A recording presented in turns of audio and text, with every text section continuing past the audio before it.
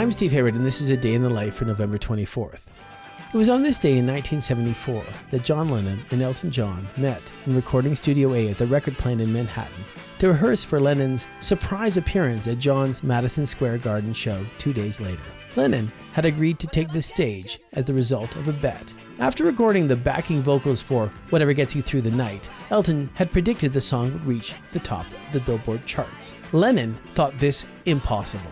Not one of his solo singles had got anywhere close to the top of the charts since he left the Beatles. If the single did hit number one, Lennon agreed to join Elton on stage for one of his upcoming New York shows. After Lennon's tune had unseated You Ain't Seen Nothin' Yet from the top position, Elton called Lennon and reminded him of the wager. When the night of the show arrived, Lennon was backstage at Madison Square Garden looking like he was going to throw up from nerves. He didn't though, and Elton in his introduction invoked the Thanksgiving holiday. Seeing it's Thanksgiving, we thought we'd make tonight a little bit of a joyous occasion.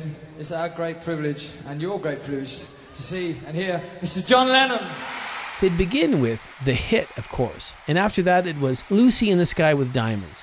But what to end with? Elton had wanted Imagine, but Lennon opted for a rock and roll standard that had been penned years before by a guy named Paul McCartney. We thought we'd do a number of an old estranged fiancé of mine, called Paul. Though no one could have imagined it at the time, that would turn out to be John Lennon's last concert appearance.